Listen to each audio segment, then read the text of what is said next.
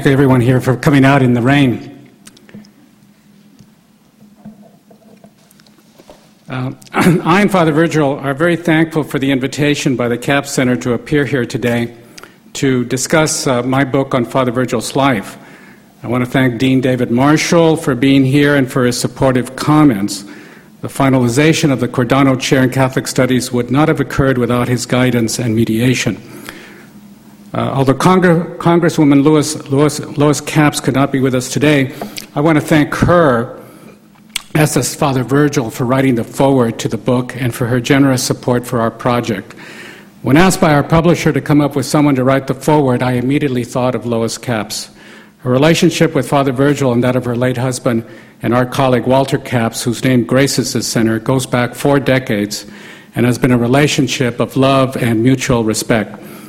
I, of course, want to especially thank the Walter H. Capps Center for the Study of Ethics, Religion, and Public Life for hosting this event. I want to thank not only Professor Roof, but Leonard Wallach, the Associate Director, for all the work he does at the center and for putting together this event. Walter Capps, for those who knew him and for those who didn't, was a remarkable individual who fulfilled one of Father Virgil's central beliefs. The more you give of yourself to others, the more you receive back. I'm sure that Walter is with us today, and especially with his old friend Father Virgil, and that he has read and hopefully enjoyed our book. I also want to thank the Father Virgil Cordano Endowment in Catholic Studies and the Department of Religious Studies, along with History and Chicano Studies, for sponsoring and co-sponsoring our presentation. About 5 years ago, I was sitting at a meeting of Bishop Thomas Curry's committee to fund an endowed chair in Catholic Studies that would be named after Father Virgil Cordano. An endowed chair is a distinguished position for a scholar who has produced a major body of research. It carries with it a sizable fund for research and programmatic development. Across from me at the meeting was an elderly, white-haired, rosy-cheeked priest dressed in the traditional brown robes of the Franciscan order. This was Father Virgil Cordano. As I looked at him, hopefully not staring, it dawned on me that his story needed to be told. Here we were working to put together this endowed chair to bear Father Virgil's name, and I, for one, but certainly perhaps others, didn't know much about who he is. Not only that, but Father Virgil is one of the most, if not the most, recognizable figure in Santa Barbara. But despite this, I had my doubts as to how many others knew of his story. I decided right there and then to approach him to see about putting together his life story through oral history. Father Virgil, I said to him at the conclusion of the meeting, I'd like to start doing some interviews with you about your history. Would that be all right? I'm sure that he didn't know the extent of my proposal, but generous with his time as he always is with everyone, he agreed to see me. That day, the day I arrived at the beautiful Santa Barbara Mission for our first interview, I told Father Virgil more of my ideas of doing a full life story treatment of him. I'm not sure even then that he fathomed that all this would entail, but he agreed to accommodate me. The first interview that started with the origins of his family in Italy was only the first of many such meetings that stretched out over almost 4 years. It was a delightful 4 years and an inspiring time. Inspiring because of Father Virgil's story and his deep faith in the ability of all of us to transcend our differences. Our differences, our divisions, our suspicions, our fears, our selfishness, and even pettiness, to achieve a common humanity as the children of God, a God of many face or no face. But I should say that there was a deeper genealogy to the production of Father Virgil's story, some of it based on my own autobiography. I suppose I could say that it began with my own Catholic background growing up in El Paso, Texas, and attending Catholic schools there. I suppose it had to do with the evolution of my own religious faith and the impact of maturity, political consciousness, academic career, marriage, and family on it. I suppose it had to do with working with graduate students in the 1990s on religious studies themes. It certainly has to do with my involvement with Father Virgil Elizondo, the other Virgil in my life, one of the leading Latino theologians in the United States. And it certainly has to do with my connection to Monica Bulger, who in many ways inspired the movement to establish the Cordano Chair in Catholic Studies. It was Monica who not only had the inspiration, but the courage to call attention to the need for Catholic studies at UCSB. She is, in my opinion, the Joan of Arc of the Catholic studies movement on the campus, but without the persecution. Monica, stand up so everyone can give you a big hand of appreciation.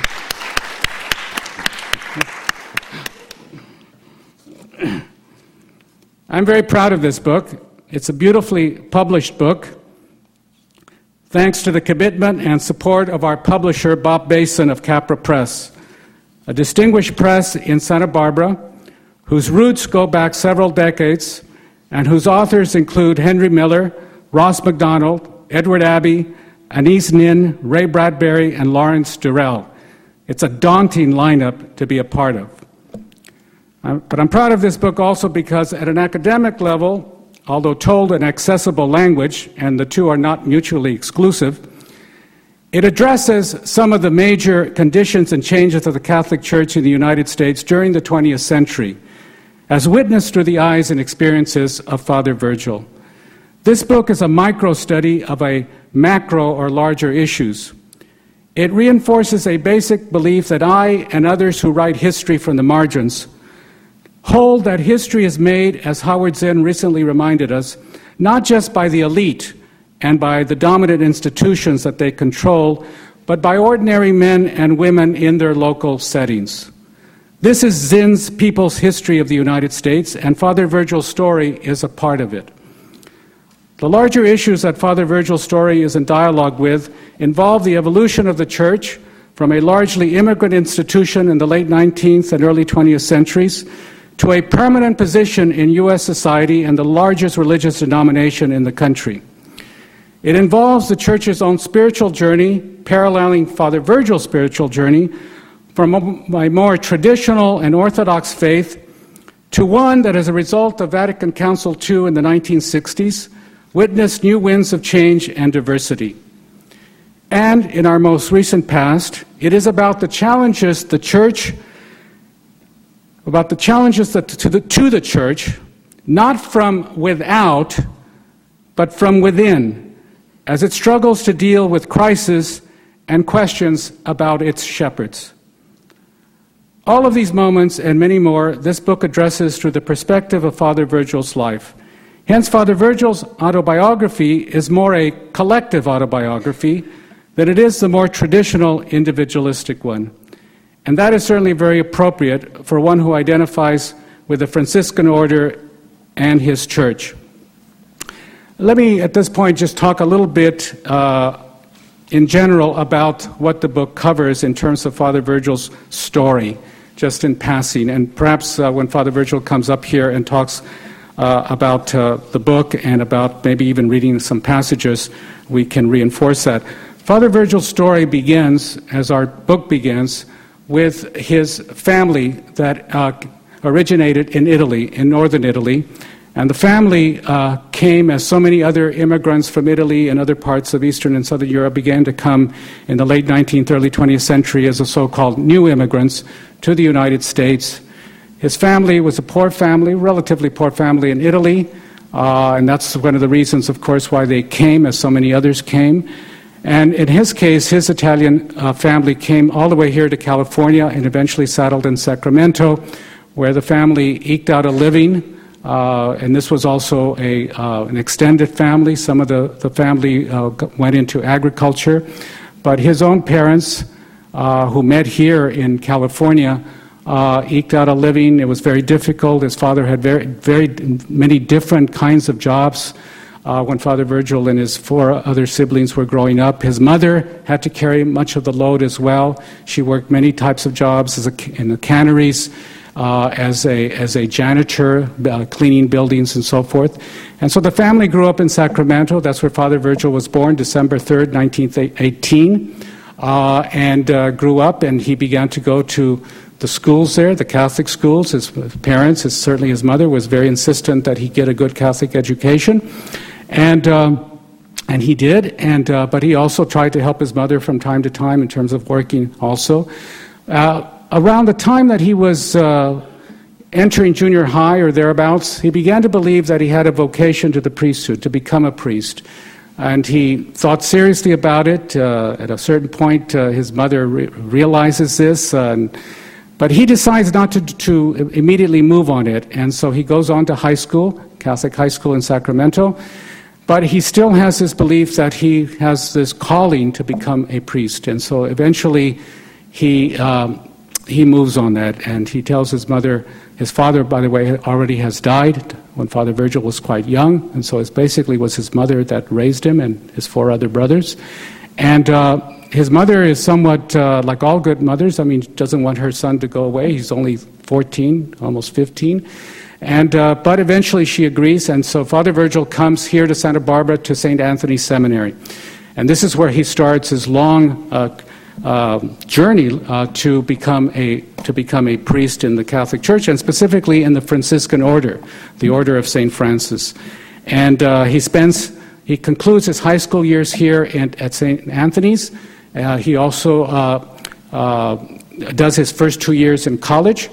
And then he spends one year working on his novitiate, at learning how the whole life of St. Francis and how to be a Franciscan, and then concludes finally in 1945 all of his religious and theological studies, and is ordained a Roman Catholic priest and a member of the Franciscan order in 1945. And this is a very difficult period in his life. He's away from his family at a very young age. He has to adjust to that, to a new setting, to a very disciplined life. To become a priest in the Catholic Church in this period of time involved a very rigorous training, very rigorous education, a great deal of discipline, a great deal of being sheltered from the rest of the world. And this was a tremendous reaction that he had to undergo, an experience that he had to go at this period of time. I wanted to, since we have a number of students here, share a little bit about the kind of education that he received, which was very rigorous, but also with a great deal of discipline, which helped shape him a great deal. Father Virgil, in our interviews, had this to say about the kind of education that he got in the first years here at St. Anthony's, and then the first 2 years in college here at St. Anthony's. This is what he had to say. He said, in addition to learning Latin, Greek, and Spanish, we had to also learn German. I had to take 5 years of German. We read German texts and sang German songs. This is in part because many of the priests at St. Anthony's were of German background. We memorized some of Schiller in German. He went on to say, like any other high school, we had the usual curriculum. There was science and math that never appealed that much to me. We read Demosthenes in Greek and Don Quixote in Spanish. History, English literature, music, and of course religion rounded out the curriculum. My favorites consisted of languages, literature and history and religion. By the time I graduated, I could read Cicero and Virgil in Latin and classical Greek literature. I must say that the Franciscans gave us an excellent education and a very formal one. Father Owen de Silva also offered classes in music and drama. I took a liking to drama. I had the main role in a play called The Nervous Wreck, and in another play, a musical, 10 Nights in a Barroom. So I guess it wasn't altogether that strict. There were 10 Nights in a Barroom. I played the daughter. They weren't that strict. I played the daughter of the drunkard. In one scene, I entered the bar to bring my father back home. I sang, Father, dear Father, come home with me now. Come home, come home, come home. Oh, Father, come home. I don't do justice to it. When we did the interviews, he actually sang that to me. All of this extra curricular activity helped to dispel my feelings of homesickness. This is one of the things that Father Virgil says, the homesickness of being away, at 14, 15, away from his mother, from his brothers. All of this extracurricular activity helped to dispel my feelings of homesickness, as did my growing appreciation of the companionship of fellow students. All of our studying, and in fact every aspect of our lives in the seminary, was affected by the strict discipline imposed by the faculty. Discipline was part of our education and our socialization to Franciscan life. We awoke at 6 in the morning. We then went to chapel. This was followed by study hall before breakfast. In study hall, everyone sat at his own desk while a priest paraded up and down to make sure we studied. After breakfast, we went off to classes. At mid-morning, we had another study hall, then more classes, lunch, and another study period in the afternoon, followed by recreation and study period before and after dinner. I wish all our students were like that. I know they are. At 9 o'clock, we were in bed. I don't regret this early discipline. I acquired good study habits. And so this is the kind of pattern that begins to set in his life. He's ordained in 1945. He goes on to further studies in theology, study of religion at Catholic University in Washington, and then comes back by the early 1950s back to Santa Barbara, to the Mission Santa Barbara, to the theological school that was here at that time, and he's been here ever since. He helped train many others who went on to become Franciscans, a Franciscan priest, and has held every single possible position at the mission here in Santa Barbara. The next very important part of his life was into the 1960s. This was a very important period, not only in his life, but in the life of the Catholic Church and the life of his order, the Franciscans. Because in general, of course, as many of you know, the 1960s was a very tumultuous period. Civil rights, anti-war activities, the revolutions in the Third World, the new feminist movement, the new environmental movements. Certainly in this country, it was a very difficult and trying times as change of all kinds was being experienced. And the church itself, not only in this country, but internationally, was going through these experiences. It was highlighted by an important series of meetings that were held between 1962 and 1965 in Rome at the Vatican. These were meetings that were called by then Pope John XXIII, meetings that were called Vatican Council II. And Vatican Council II had a significant impact on the future of the Church because it basically was an attempt by the Church to begin to reassess its role in the world, to reassess where it stood. And out of that came some winds of change and some fresh air into the church as an institution. Among other things, opening the church much more to the modern world and beginning to make the church more than the church of the priest and of the bishops and the archbishops and the cardinals and even of the Pope himself, but basically to accept and to declare that the church was all the people, all of the members of the church, all of the lay people, all individuals, lay people, people who were not themselves clergy, that they themselves were part of the universal church. And so these were very important times, but very trying times, because Vatican Council II called for the church to begin to change, not only in general, but at the local level. So Father Virgil here at the mission is in charge of the theological school. And so he's in charge of how to implement these changes, how to bring about these changes, and yet there's no real direction. No one is basically saying, these are the changes you have to do. So it was a very difficult period of time. You had some of the Franciscans, some of the seminarians who were here beginning to suggest all kinds of more radical changes that in many ways Father Virgil felt were going a little too to the extreme. And so he mentions in the book that this was the most trying period of his life. But it was also an exciting period because of not only because of the changes, but because the mission and the seminary were also becoming involved in events outside of the seminary itself, to begin to be involved in civil rights issues, other kinds of community issues. But it was a very important period in his life and of the church. One of the aspects about Father Virgil's life is that he's very much what I call a community priest. He is someone who has not only restricted his role to the church itself, in this case to the mission, but also working outside, to working in the community, embracing people outside of the community, not only Catholics but also non-Catholics. He's best known, for example, for his involvement in the annual fiesta in Santa Barbara that's every August. But he sees fiesta not just as this kind of party time, but also as a period that brings people together. He has a kind of spirituality about the fiesta, that it's a time when people can come together from all different kinds of backgrounds and basically come together as one community.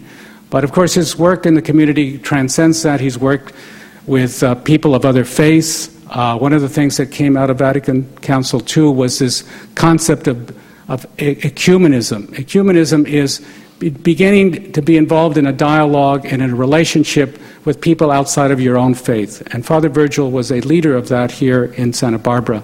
And he's been involved in many, many other kinds of community events and activities, and that's why, in many ways, he represents what I call a community priest. One of the things as a community priest in 1983, and it's kind of somewhat of a highlight in his life, he entertained Queen Elizabeth, who came to the mission to visit. Was it visiting Santa Barbara? She had been visiting with President Reagan up at his ranch north of Santa Barbara, and Queen Elizabeth came to visit the mission, and Father Virgil was in charge of her visit, and he mentions what a nerve-wracking period of time, because weeks, indeed even months before, the Secret Service and the British Secret Service had to come in and case everything out and make sure that there would be no problems. And indeed, the day that Queen Elizabeth arrived, there was even armed security people on top of at the mission.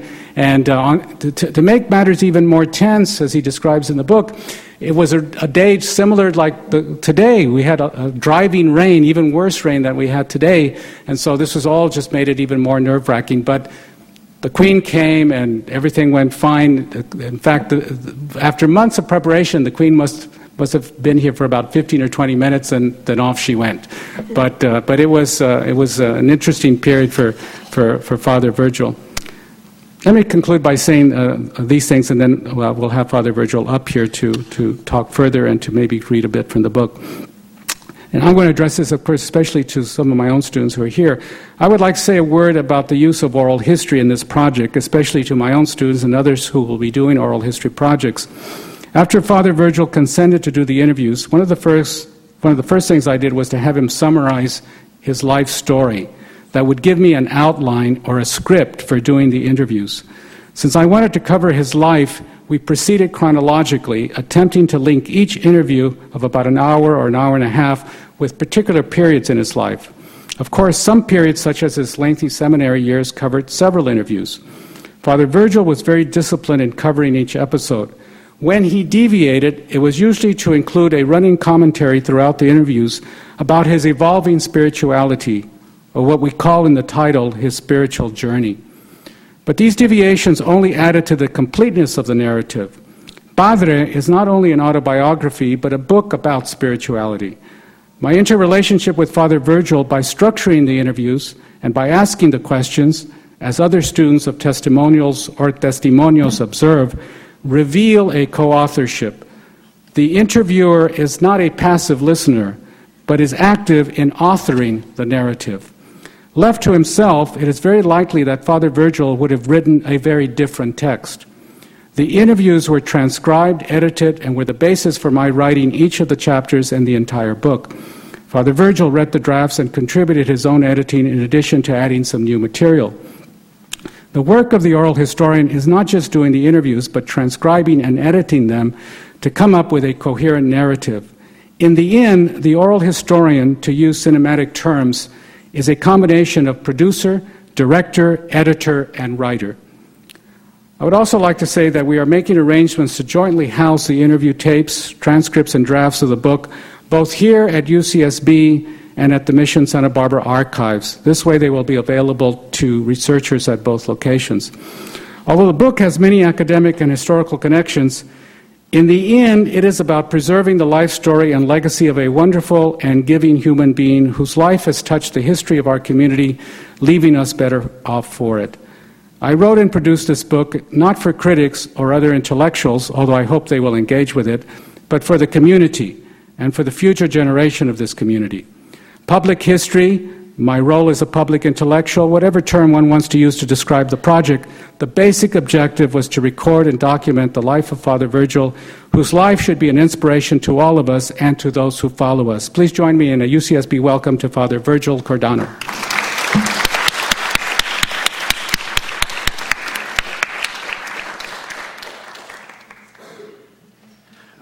Thank you, Mario.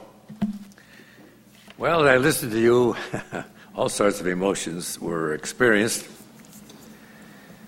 I don't have time to sing Father, Dear Father, Come Home with Me Now. But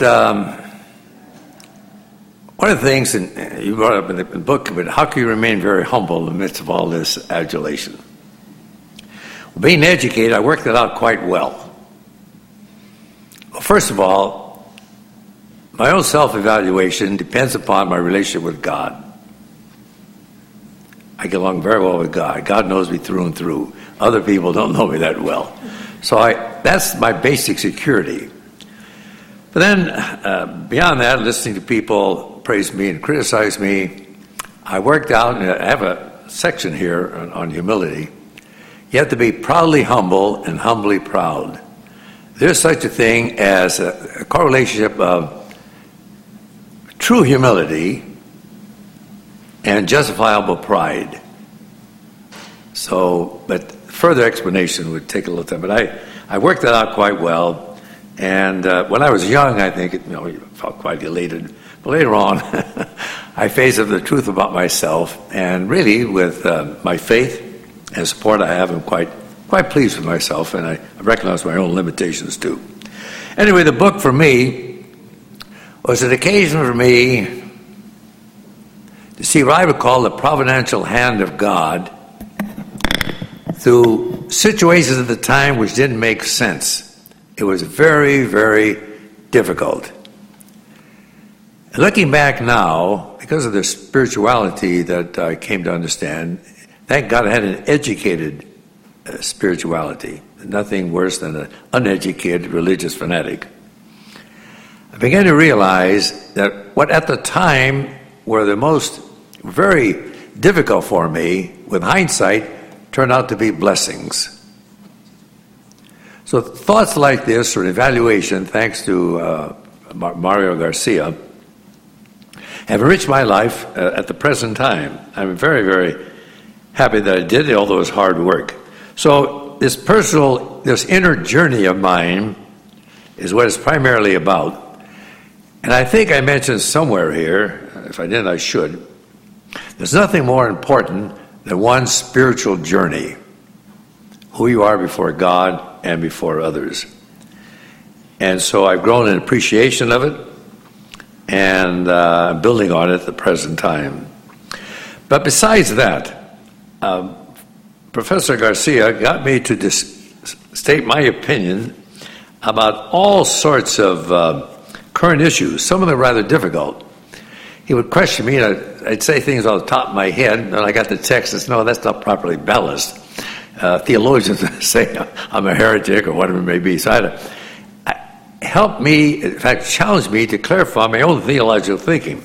See, some of the topics we discussed, my understanding of motherhood, because of my own mother,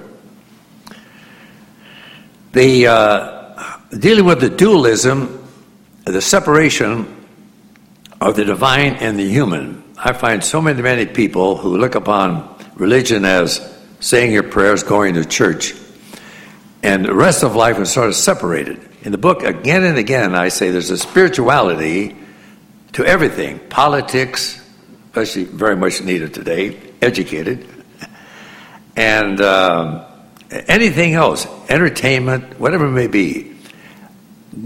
God, in my estimation, God is the author of not so just the supernatural, the otherworldly, but everything natural, including evolution, is God's doing.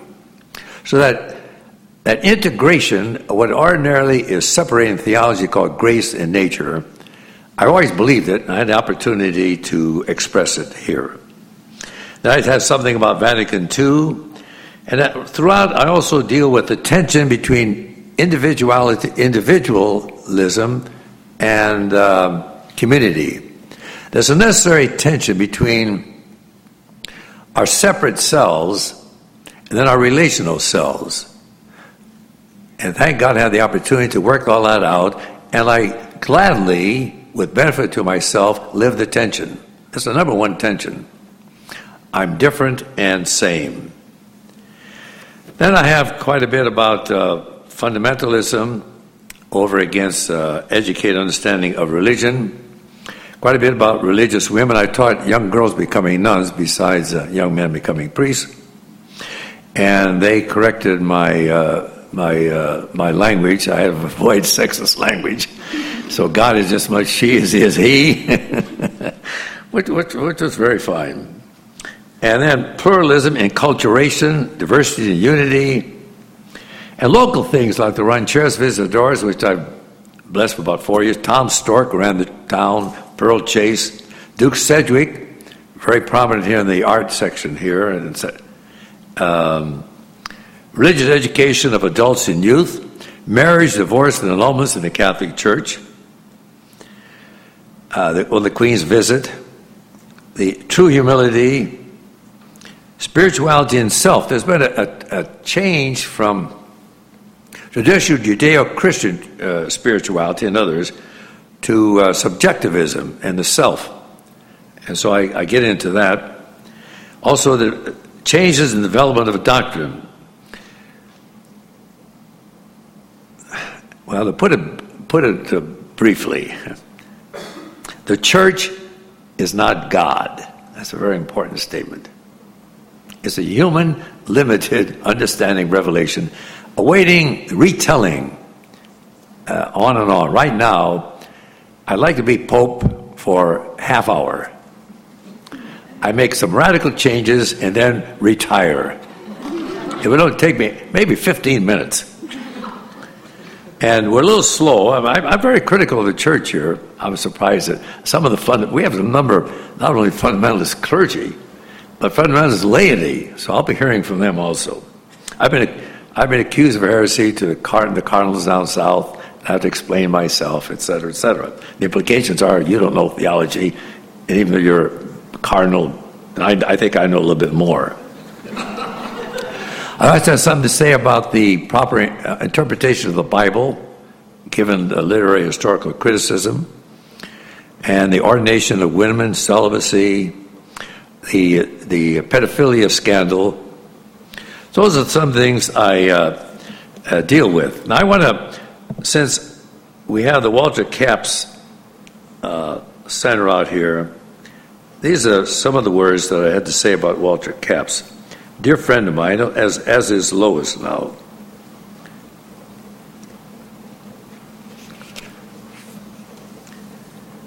Oh, I'm the one who arranged for the students I had to come out to UCSB. That was a big change. Ordinarily, you go only to Catholic universities. It was a struggle for me, but I got them to come out here. And I used to give talks to sororities and fraternities. We had one big discussion on birth control. As you can imagine the ribbing I took on that.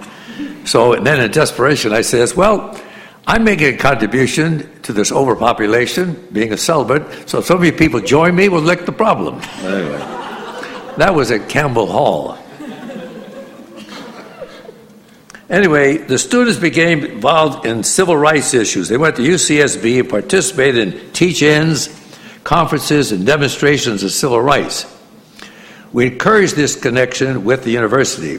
This included close ties with Professor Walter Capps to the Department of Religious Studies. In fact, I was involved with religious studies when Professor Brown was here, right at the beginning.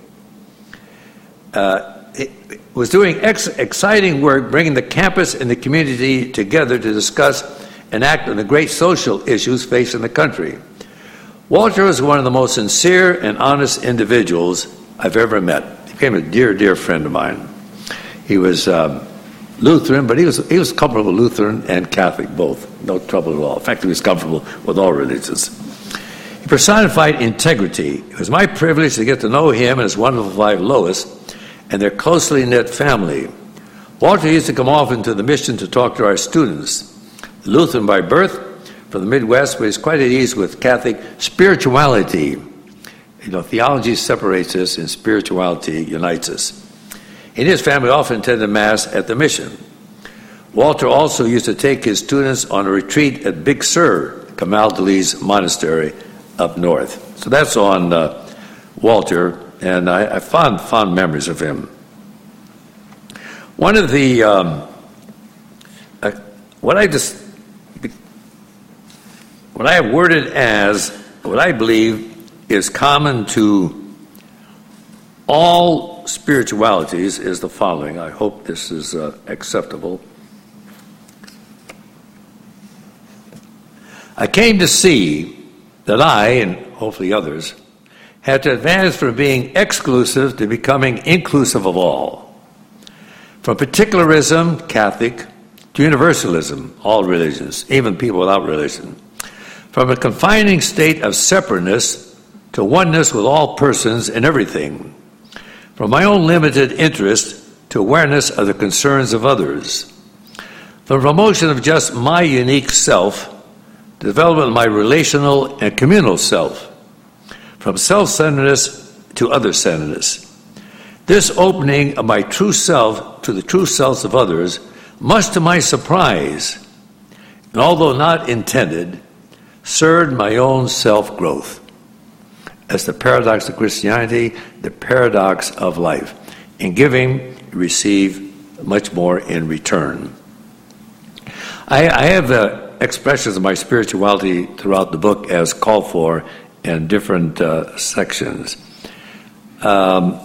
Vatican, a number of things said in Vatican II. Here's something that dealing with fundamentalism, which is a terrible curse today. Fundamentalism, not only religion, other aspects too.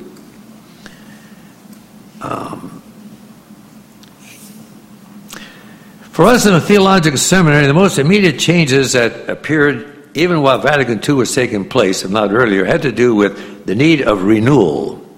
Self-examination opened up for us and for other religious orders, as well as the entire church, what would prove to be difficult but necessary. In some cases, painful changes or suggestions for change. We had no... let's see, that's not the one I want. Mario talked about that. Let's see. Here's what I want. It tells you something of the trouble when I was reported to higher authorities. A number of Catholic people didn't like the acceptance of ecumenism and dialogue with other religions. Some seemingly went so far as to believe that you had to be a Catholic to be saved. They had their own limited understanding of Catholicism.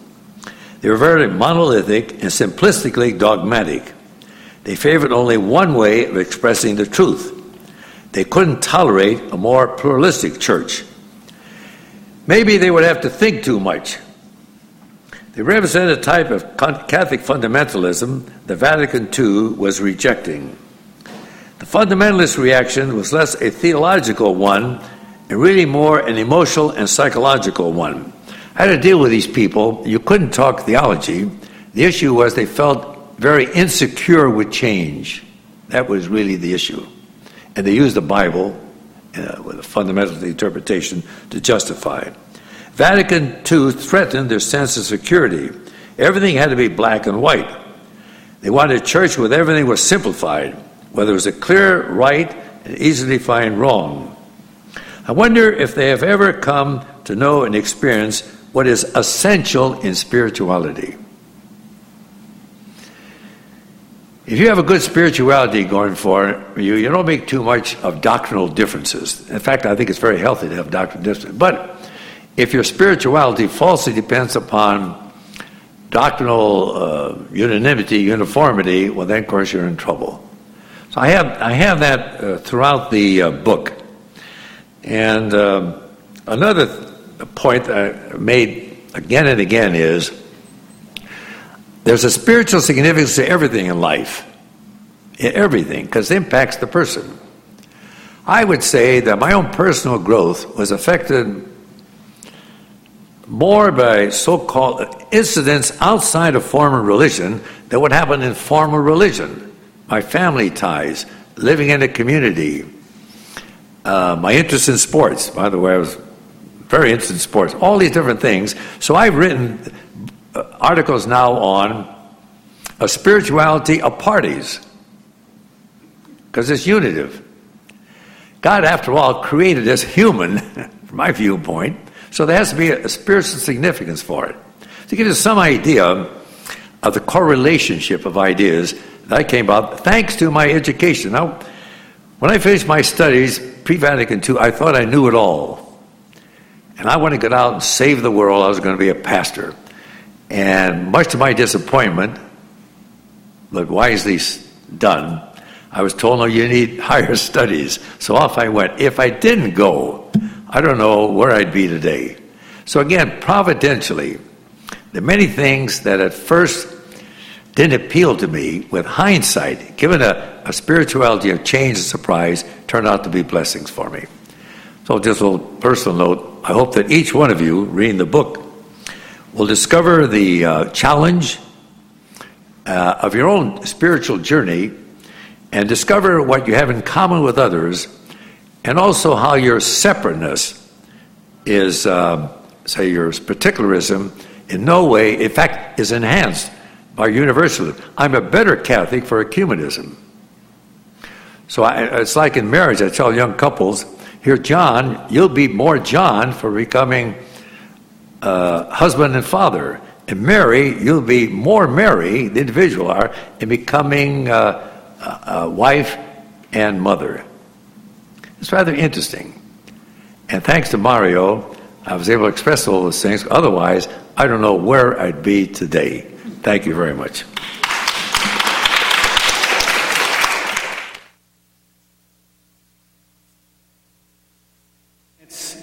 And to thank everyone for being here, for some questions, or people want to make some comments for a short period of time. But if some of you need to run off to a class, by all means, go ahead and do that. Okay? Did you have a question or a comment? Yes. I know it's been a long time since the... We have microphones here because we're taping this. It's been a long time since the Reformation, but I know that when you disagree with the Catholic Church, I thought there was some kind of action taken. Has that been done away with now? Is there any chance of a like disciplinary action for speaking out against the Church? Can they discipline you for some things you say in the book? No, I got the word from God. Well, first of all, any religion has to undergo reformation all the time. And I look at something that might be considered negative as positive. And I think the Catholic Church has assimilated many Protestant understandings of Christianity and is better for it. In my reading, I've seen that there are more and more theological unity now, say Catholics and Lutherans. So there's the idea of faith and good works has been somewhat resolved. The big question is still Vatican authority. And there are a number of Catholic officers that already have their solution to it. And I pray for a reformation of the Vatican. Some other questions or comments? I want, if I may, and we've done this at some of the other book signings, I want to interject a little bit.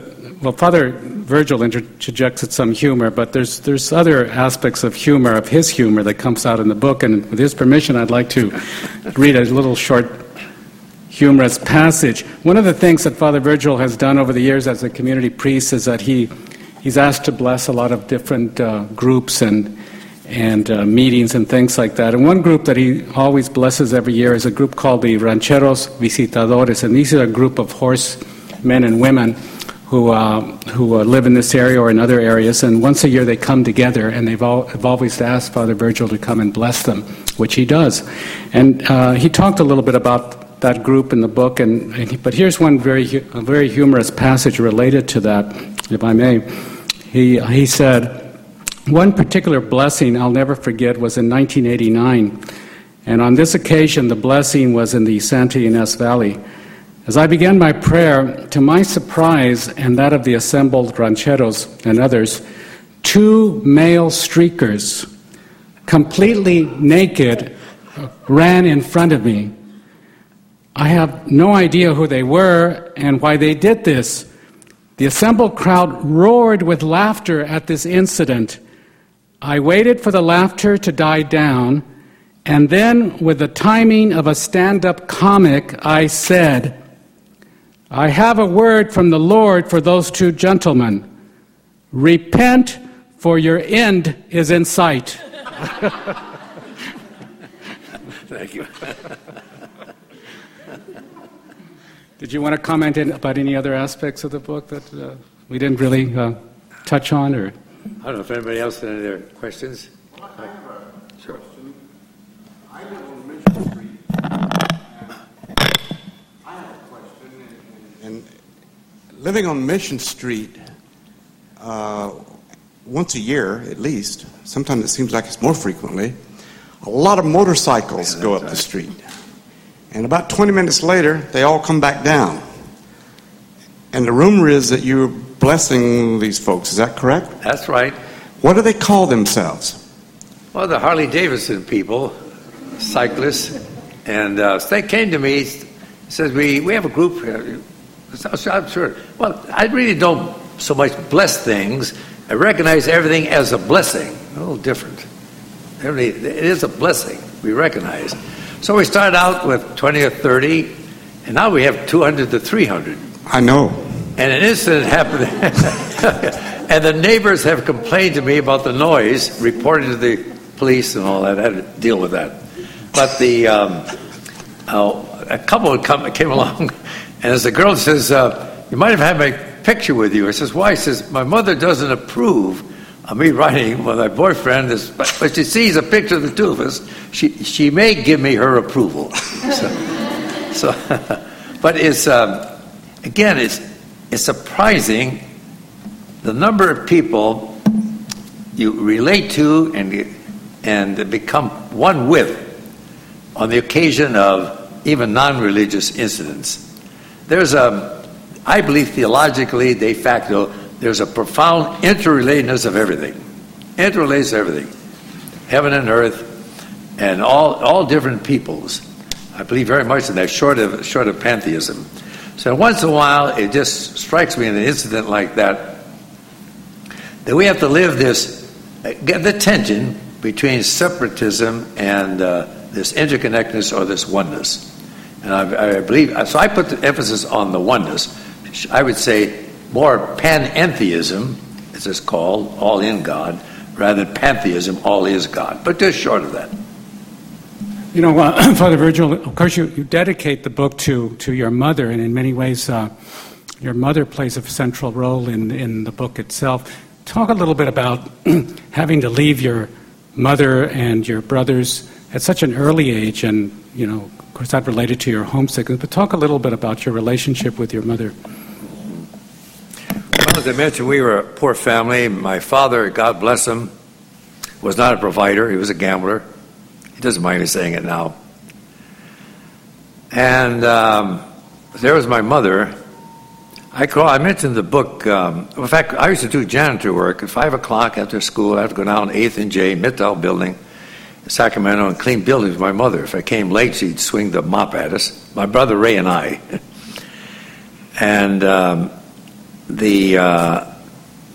that connection, I began to realize how difficult life was for my mother. When I was even young, I had a tremendous interest in studies. I stayed up late at night studying. This is elementary school. One night I was studying. I noticed my mother's bedroom door is open a little. Now, I get choked up with this, but anyway. There she was on her knees. Made a tremendous impression on me. She got a spiritual strength to deal with my father, God bless him, and to raise us kids. So I could see why when I knew I had this calling, but to tell the truth, I didn't want it. I went to 2 years of high school to get rid of the idea because I knew it would hurt my mother. My younger brother, Ray, in fact, later on, before he died, he said I was his best friend. We used to fight as brothers did. So I didn't have the heart to tell my mother. Finally, I told her. And she said, so why do you want to become a priest? Now, this is old theology. I had to save my soul, which I wouldn't say that today. So you could save your soul as a layman. I said, yeah, but don't blame me. Blame God. I got the calling. I couldn't get rid of it. So I left. My oldest brother, did go to high school, no high school education. He started working. He said, he used to stay home and work. He worked and worked and worked. He ends up a multimillionaire, put in the first shopping center in Northern California. Therefore, for the grace of God, would I go. And so he didn't even say goodbye to me. 12 years later, he's a millionaire. So we had a big, wild reception at his home where all the Italians drank heartily, and they celebrated this boy who found it very difficult to leave home. It's interesting. All these things are, given time, it all makes sense. But anyway, I have tremendous respect for her. And she's been an inspiration for me. Whatever my problems were, they were not comparable to what she went through. Let me remind you that there are some books back here for those of you that might be interested in picking up a copy of our book and having Father Virgil sign it. You're certainly be nice if you did. I think we've pretty much come to a closure, and Father Virgil and I want to thank everyone who put this together, and for all of you for being here this afternoon. Thank you so much. Thank you. Thank you, Father. Thank you very much.